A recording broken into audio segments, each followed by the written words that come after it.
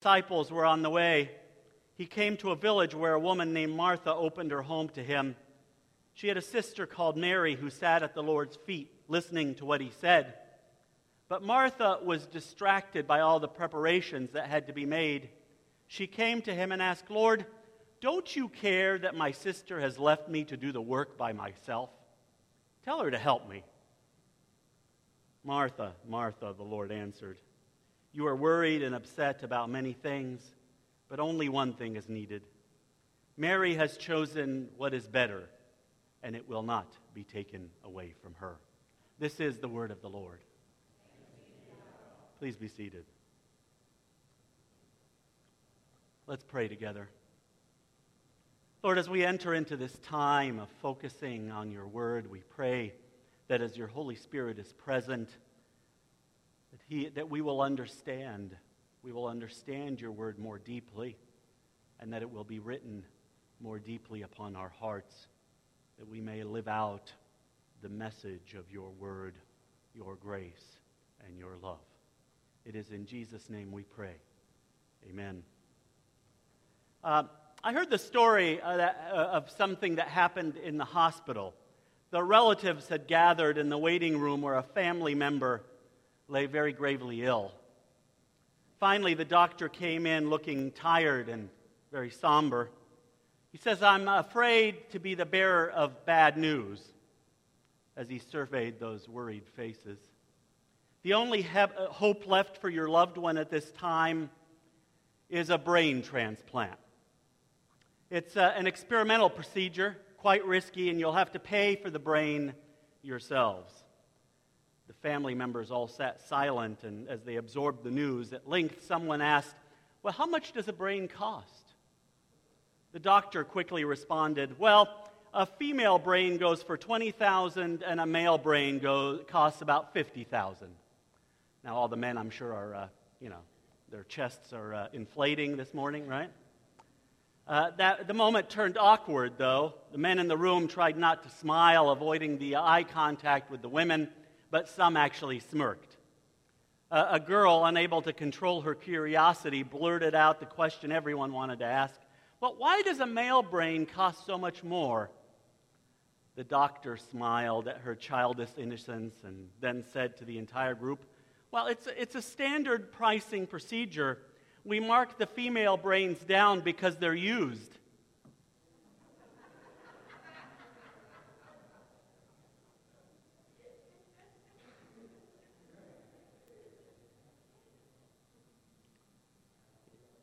Okay.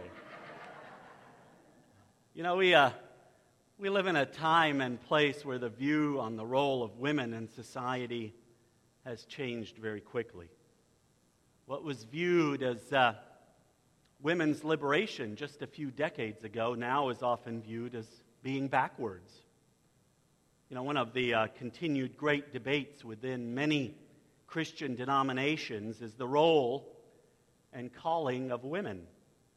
And though I'm an evangelical egalitarian, you can ask me sometime exactly what that means, I'm very grateful to be in a denomination where this is seen as a non-essential and where we have embraced those of differing views on the issue.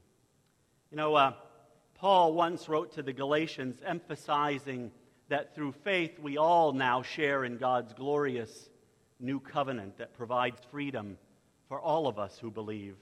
He says, "There is neither Jew nor Greek, there is neither slave nor free, there is neither male nor female, for you are all one in Christ Jesus." I think this issue on women gets a little bit more clarified as we look at the Gospel of Luke. Only Luke includes this event in Christ's life. So I think it's something that is worth taking a closer look at. So let's start with Martha. She is clearly upset by the lack of help she's getting from her sister Mary. She says, "Lord, don't you care that my sister has left me to do all the work?" In the Greek, this isn't an open-ended question. It's asked in such a way that Martha expects a positive answer to her question.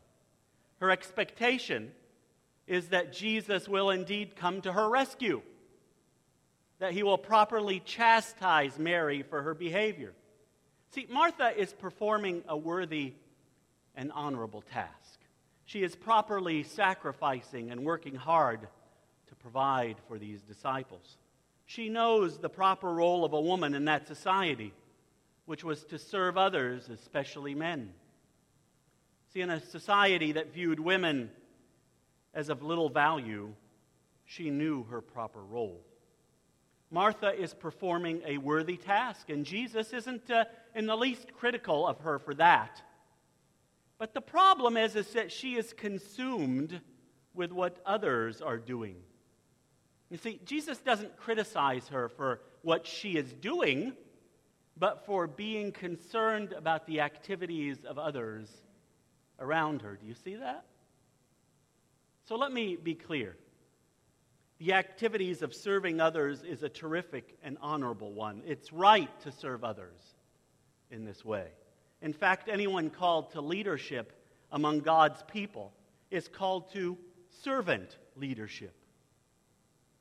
But when she turns and sees others acting in ways that don't line up with her expectations, what is truly in her heart is revealed. See, she is resentful of her sister. Rather than serving with joy, what's found in her heart is that she is serving to fulfill an expectation and a role. And she is resentful that others might be called in other ways, other directions that don't make sense to her. See, Mary, on the other hand, is an example of someone who sits at Jesus' feet just as disciples were expected to sit. And Jesus says that Mary has chosen a needful thing or a good thing. She has suspended the role and tasks that are required of her as a woman in that culture, so that she can simply sit and learn in quiet, loving devotion to her beloved Lord. See, there's another key perspective that I've been hinting at here. In Jesus' society, women weren't allowed to become disciples of a rabbi. That door was absolutely shut and locked. The option was simply not on the table. The proper societal response of a Jewish rabbi to Mary's actions would be the one that Martha calls on Jesus to perform, to rebuke her, remind her of her proper role in society. Jesus, asserting that Mary has made a good choice, is radically countercultural. It is a radical step. In a culture where women were viewed as unworthy of receiving a religious or spiritual education, this would have been regarded as wholly unacceptable. But here is a key point, and it is point 1 on your outline for those of you who like to take notes, which are found in the middle of your bulletin. Grace knows no boundaries of gender or social barrier. Jesus was willing to cross gender and social barriers. The Lord was willing to teach everyone, and so should we. It is a radical inclusion that needs to be reflected among God's people. Now, let me focus on Martha's attitude first. You see, Martha has wrongly judged Mary's inaction and worries too much about what others are doing.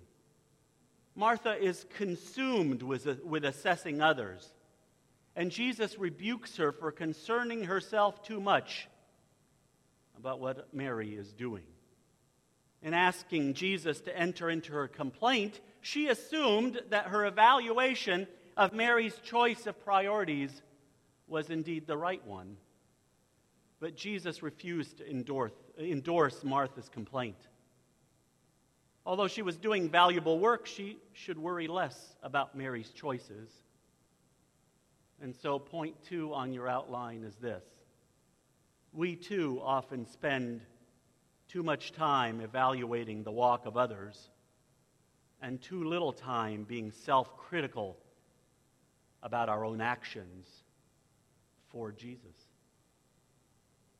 Just think for a moment how much more effective the church would be if we gave half the energy to assessing our own walk with the Lord that we do to assessing the walks of others. So I'm going to give you another point. Point 3 is this: a Christian community destroys itself when all its energy is spent being an assessment agency for one another. See, what's really crucial for an effective community is for each of its members to take individual responsibility for his or her own walk and allow the community to minister in a positive and encouraging way to one another. That doesn't mean ignoring sin in the midst of a community, but it does mean being slow to make assessments in areas that have nothing to do with sin. See, Martha had crossed the line, and so the Lord refused to hear her complaint. Mary needed to be honored for her choice. See, instead of critically assessing others, our call, as we've seen, I think, in our previous series on prayer, is to intercede regularly for others before the throne of grace. It's to pray for others, to grow in their faith and their walk with Jesus, not to criticize and demean. So how about you? Is your habit to look for faults in the calling of others? You know, I wonder if our greatest danger isn't really moral failure, but moral pride. We find it easy to think more highly of ourselves than we ought to. It's easy for us to believe great things come from our own efforts. It's easy for us to believe we won't fail in the way that others have. Pride is always deadly to our spiritual growth and witness.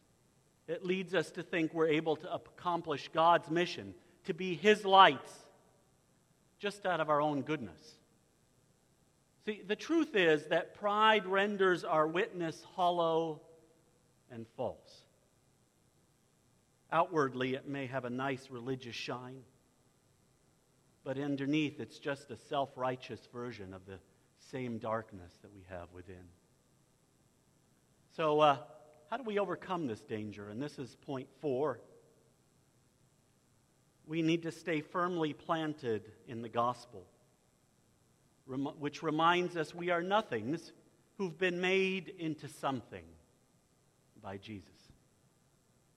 We were rebels and enemies of God, dead in our sins and on the wide road that leads to eternal death and destruction. But God, in His grace, rescued us, and by His grace, He will guide us home.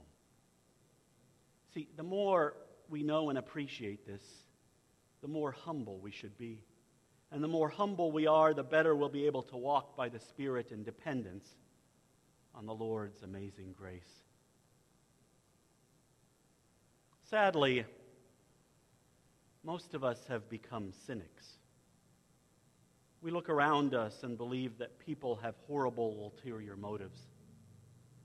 There's a significant difference between discernment and cynicism. We're not called to be cynics, but servants. And when I'm a cynic, I can't see the beautiful, impossible work of God in my life or in the lives of my brothers and sisters. You know, personally, I've learned that I have to let go of my vision and my desire and embrace God's vision if I truly want to see the beautiful and impossible things that He is doing. See, cynicism, or the belief that people are motivated only by their own interests or from the desire for evil outcomes, comes mostly from bitter disappointment.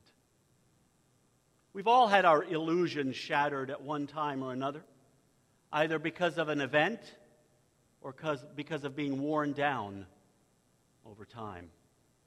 So I want to suggest to you this morning that many of you sitting here have been disillusioned by the ministry and past leadership of this church. Maybe you've been disillusioned by my failures and my weaknesses. You've expected certain things and they haven't come about.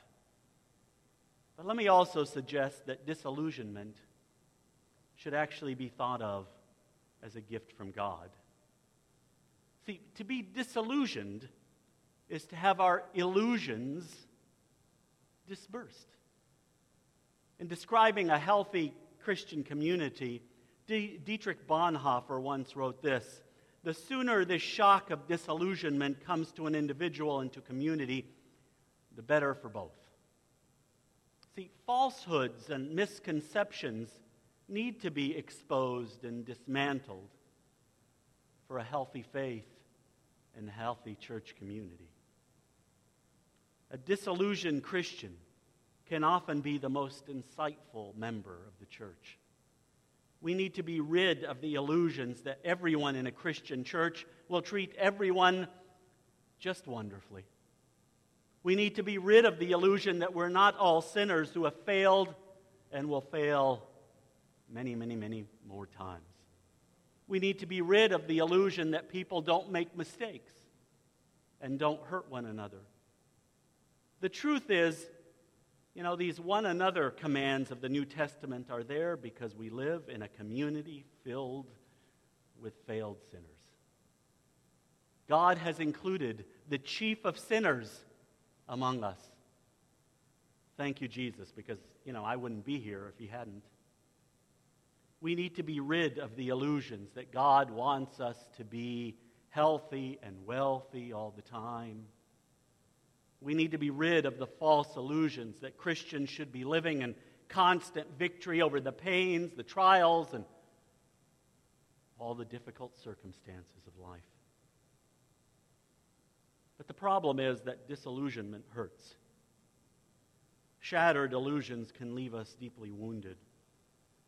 And when we resist spiritual renewal and restoration, we usually end up going down a dark path, the path of cynicism. Cynicism arises when our brokenness sours into bitterness, when our spiritual wounds become infected. But disillusionment is a gift, but cynicism is a sickness. I want you to know that I too have struggled with a cynical attitude about the church. I too have been hurt by leaders, those I considered close friends and confidants. I've been disillusioned about the direction of evangelicalism as a whole, and I've often felt betrayed by those I thought to be mature leaders in congregations where I've served. I too have been wounded more than once in this way, and it too has led to cynicism in my heart. And in those times, I've had well-meaning Christians tell me that, God will never give you more than you can handle, which is really just a distortion of Paul's words in 1 Corinthians 10:13. But let me suggest that the biblical truth is the exact opposite. God at times gives us way more than we can handle so that he can drive us into a deeper dependence on him. As Paul put it in 2 Corinthians chapter 1, we were so utterly burdened beyond our strength that we despaired of life itself. But that was to make us rely not on ourselves, but on God, who raises the dead. You see, what you'll never hear from me is false idealism, which unfortunately seems to pour out of a lot of pulpits in the form of empty platitudes and small, trite sentimentality. Sadly, many well-meaning Christians have anchored their hopes in optimistic ideals that turn God into a genie or a magician or a giant Santa Claus in the sky. From some pulpits, all one hears is one-sided biblical truths of triumph and strength and deliverance and joy and happiness without also embracing the equally biblical truths of suffering and pain and struggle and weakness. See, if all we do is push a Christian triumphalism, the result is either just weak, immature believers or jaded cynics like I was, or both. See, our unrealistic expectations of what it means to live as people of faith in a broken, fallen, depraved, sinful world can ultimately shipwreck our faith. Idealists within the church pretend they have that one foot just inside of heaven's door. But the cynics know better. The cynics know that the way back to the Garden of Eden is slammed shut. You know, when I was a cynic, broken and beaten down, what I failed to see is that God is in the business of revitalization. He's in the business of renewing, of remaking. He's in the business of making a new heaven and a new earth, which is on the way and is in the process. The redemption of everything is both around the corner and in the process of coming. It is what biblical theologians refer to as already and not yet. See, the resurrection of Jesus is the bold announcement of the end of cynicism, because it looks forward to and assures the end of everything that makes us cynical. Now, I'll soon be preaching a series in the book of Revelation, which I hope will highlight some of these truths. Now, since idealism and cynicism aren't the place we are to be, what should we do? And this is point 5 on your outline. The biblical picture is one of hopeful realism. Hopeful realism. It's a perspective that understands the fallenness, the weakness, the depravity of my own nature and those of the people around me. But it also embraces the hope that is before us, that all of us are a work in progress. Every time you see a Christian brother or sister, you need to kind of see a sign hanging from their neck. I'm under construction. It looks squarely at my brothers and sisters around me. It sees their faults, but it also sees that they, like me, have the Holy Spirit working in them, renewing them. And so I'm called to pray for them daily, while also seeing how far I have yet to go. I want you to know that this is a radical picture of how we are to live with one another. It gives grace to our brothers and sisters and allows us to trust one another, despite our previous failures. You see, there's another key aspect in this passage of Luke. Mary chooses to seek wisdom at Jesus' feet despite the social barriers.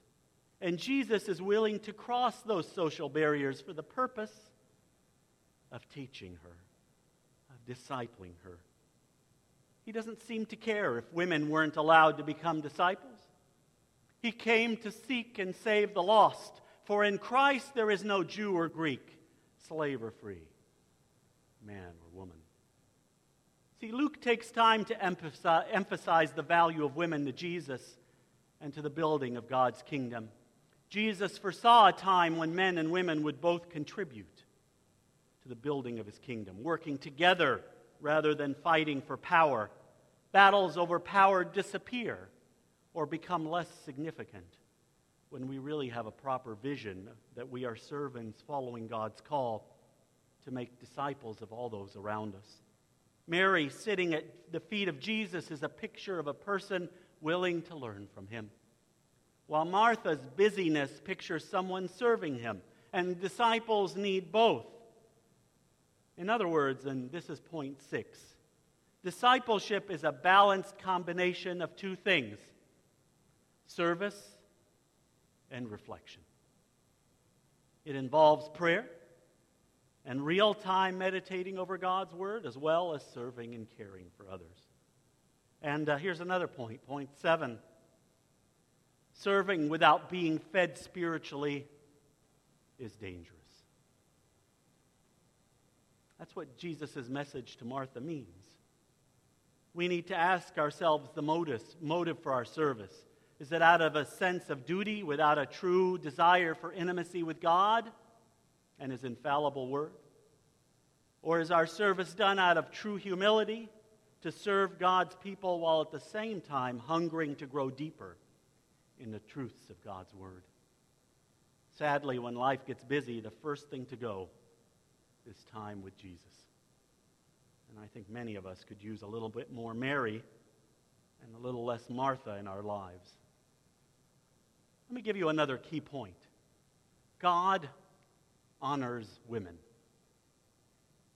Back in the book of Genesis, we see the same love and honoring of women by God.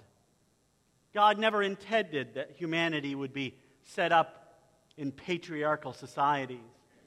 In Genesis chapter 2, God's ordered design was for marriage. One man, one woman were to leave and cleave to one another, becoming one flesh.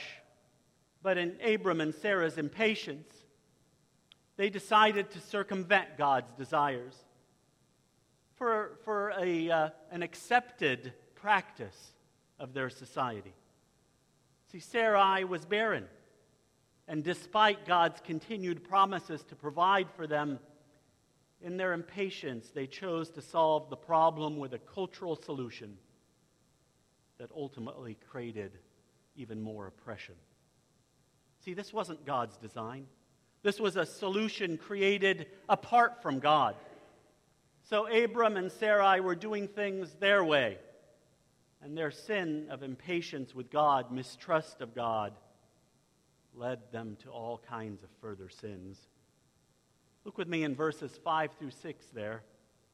Both Abram and Sarai mistreat Hagar. She shows Sarah disrespect, which leads to anger and eventually abuse. One sin leads to other sins, and they pile one upon another. In Hagar, we have a person who in that culture really is at the bottom rung of society. She was a woman, and so of little value. She's also a slave whose labor is owned by others. And on top of all that, she is from a hated people in the eyes of Moses' first readers of this history. Remember, this history is being written by Moses to a people that were enslaved by the Egyptians for 400 years. So how does God respond? First, God calls to her, echoing the words that He gave to Adam and Eve after they'd sinned and hidden themselves. After she replies, He gives an amazing blessing of descendants, very similar to God's covenant promise to Abram, therefore placing His hand of grace and care and blessing on her and her son. He names her son God Hears, because God has heard her sorrow. Who is this woman that God should hear her misery? Didn't God place His hand of blessing on Abram? And through him, the Israelites? Why an Egyptian? Why this slave? Why this woman? And yet God hears her misery. And the Hebrew word to see here is the same word as to know. See, these concepts are linked in the Hebrew mind. To see is to know. So here is this Egyptian servant woman experiencing the heart of God. God has come down in a physical manifestation and allowed her to know something very intimate about Himself. In one of the most intimate events in the entirety of the Bible, here stands God in a visible manifestation before this Egyptian slave woman, providing His amazing grace for her life. Is this how God responds? In a culture that valued women very little, God's response is intimate grace and covenant love much like that shown Abraham. And it's the same for Jesus. Out of a cultural background that minimized the dignity of women and even depersonalized them, Jesus boldly affirmed their worth and gladly benefited from their vital ministry. Jesus not only ministered regularly to women, he allowed women to minister to him. In Luke 8, verses 2 through 3, some women helped Jesus' ministry financially, while others offered hospitality. And maybe most significantly, women were the first witnesses to Christ's resurrection. See, for Jesus, women had enormous value and purpose. In Luke chapter 13, verse 16, Jesus addressed women tenderly as daughters of Abraham, placing them on the same spiritual plane as men. This is radical.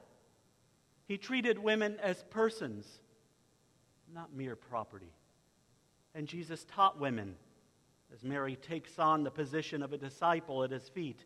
Jesus' revolutionary treatment of women was consistent with God's original design for role distinctions. He doesn't obliterate the complementary aspect of men and women. Jesus honored women in a countercultural way, but consistent with that of the Old Testament. Jesus honored women. Jesus empowered them for ministry. They have equal dignity before God. You know, it's very sad to me that many in our culture don't know this about Christianity. You know, in the press and in most secular circles, it's become commonplace to equate Christianity with Islam in their views of women. Yet that's the exact opposite. Scripture-minded Christian women founded the first feminist movement in response to 18th century social problems. Did you know that? Women of that era called for laws against child labor in filthy and unhealthy factories and mills. Deep concerns for family preservation led them to found temperance societies that called for men not to spend their wages at brothels and saloons that were put up by factory and mill owners. Although women had no legal vote, it was Christian women who worked to have laws passed to protect women and children living in squalor. They founded social service agencies and promoted education and training so women could support themselves and their children during that period of social and economic upheaval following the Industrial Revolution. Biblically faithful Christian women like Angelina and Sarah Grimke, Lucretia Mott, Elizabeth Cady Stanton, among many others, spoke out in public forums against slavery. Harriet Tubman and Sojourner Truth aided the rescue of slaves through the Underground Railroad. See, the work of these Christian women in partnership with men culminated in women gaining a voice in society and a legal vote. Their motivation stemmed from a belief that all humans deserve equal dignity and opportunity because they bear the image of God. Their accomplishments reflected passionate pursuit of a God-glorifying culture. Why? Because they understood that Jesus viewed women in great esteem. Because they understood that in Christ there was liberty. Because they understood that all humans can have full liberty and full access to their Creator through an intimate relationship with Jesus Christ. How about you? Have you embraced the better thing? Have you given your life to Christ and are seated at His feet as an equal disciple? When you serve in the church, what is your motivation? Is it true humility, grasping the grace and mercy of Jesus? Or is it somehow to grasp onto control and power? Is there more Martha or Mary in you? Are you a cynic? Have you been disillusioned? See, Martha had the outward form of a servant, but it was Mary who had the inward heart of a real servant and a real disciple.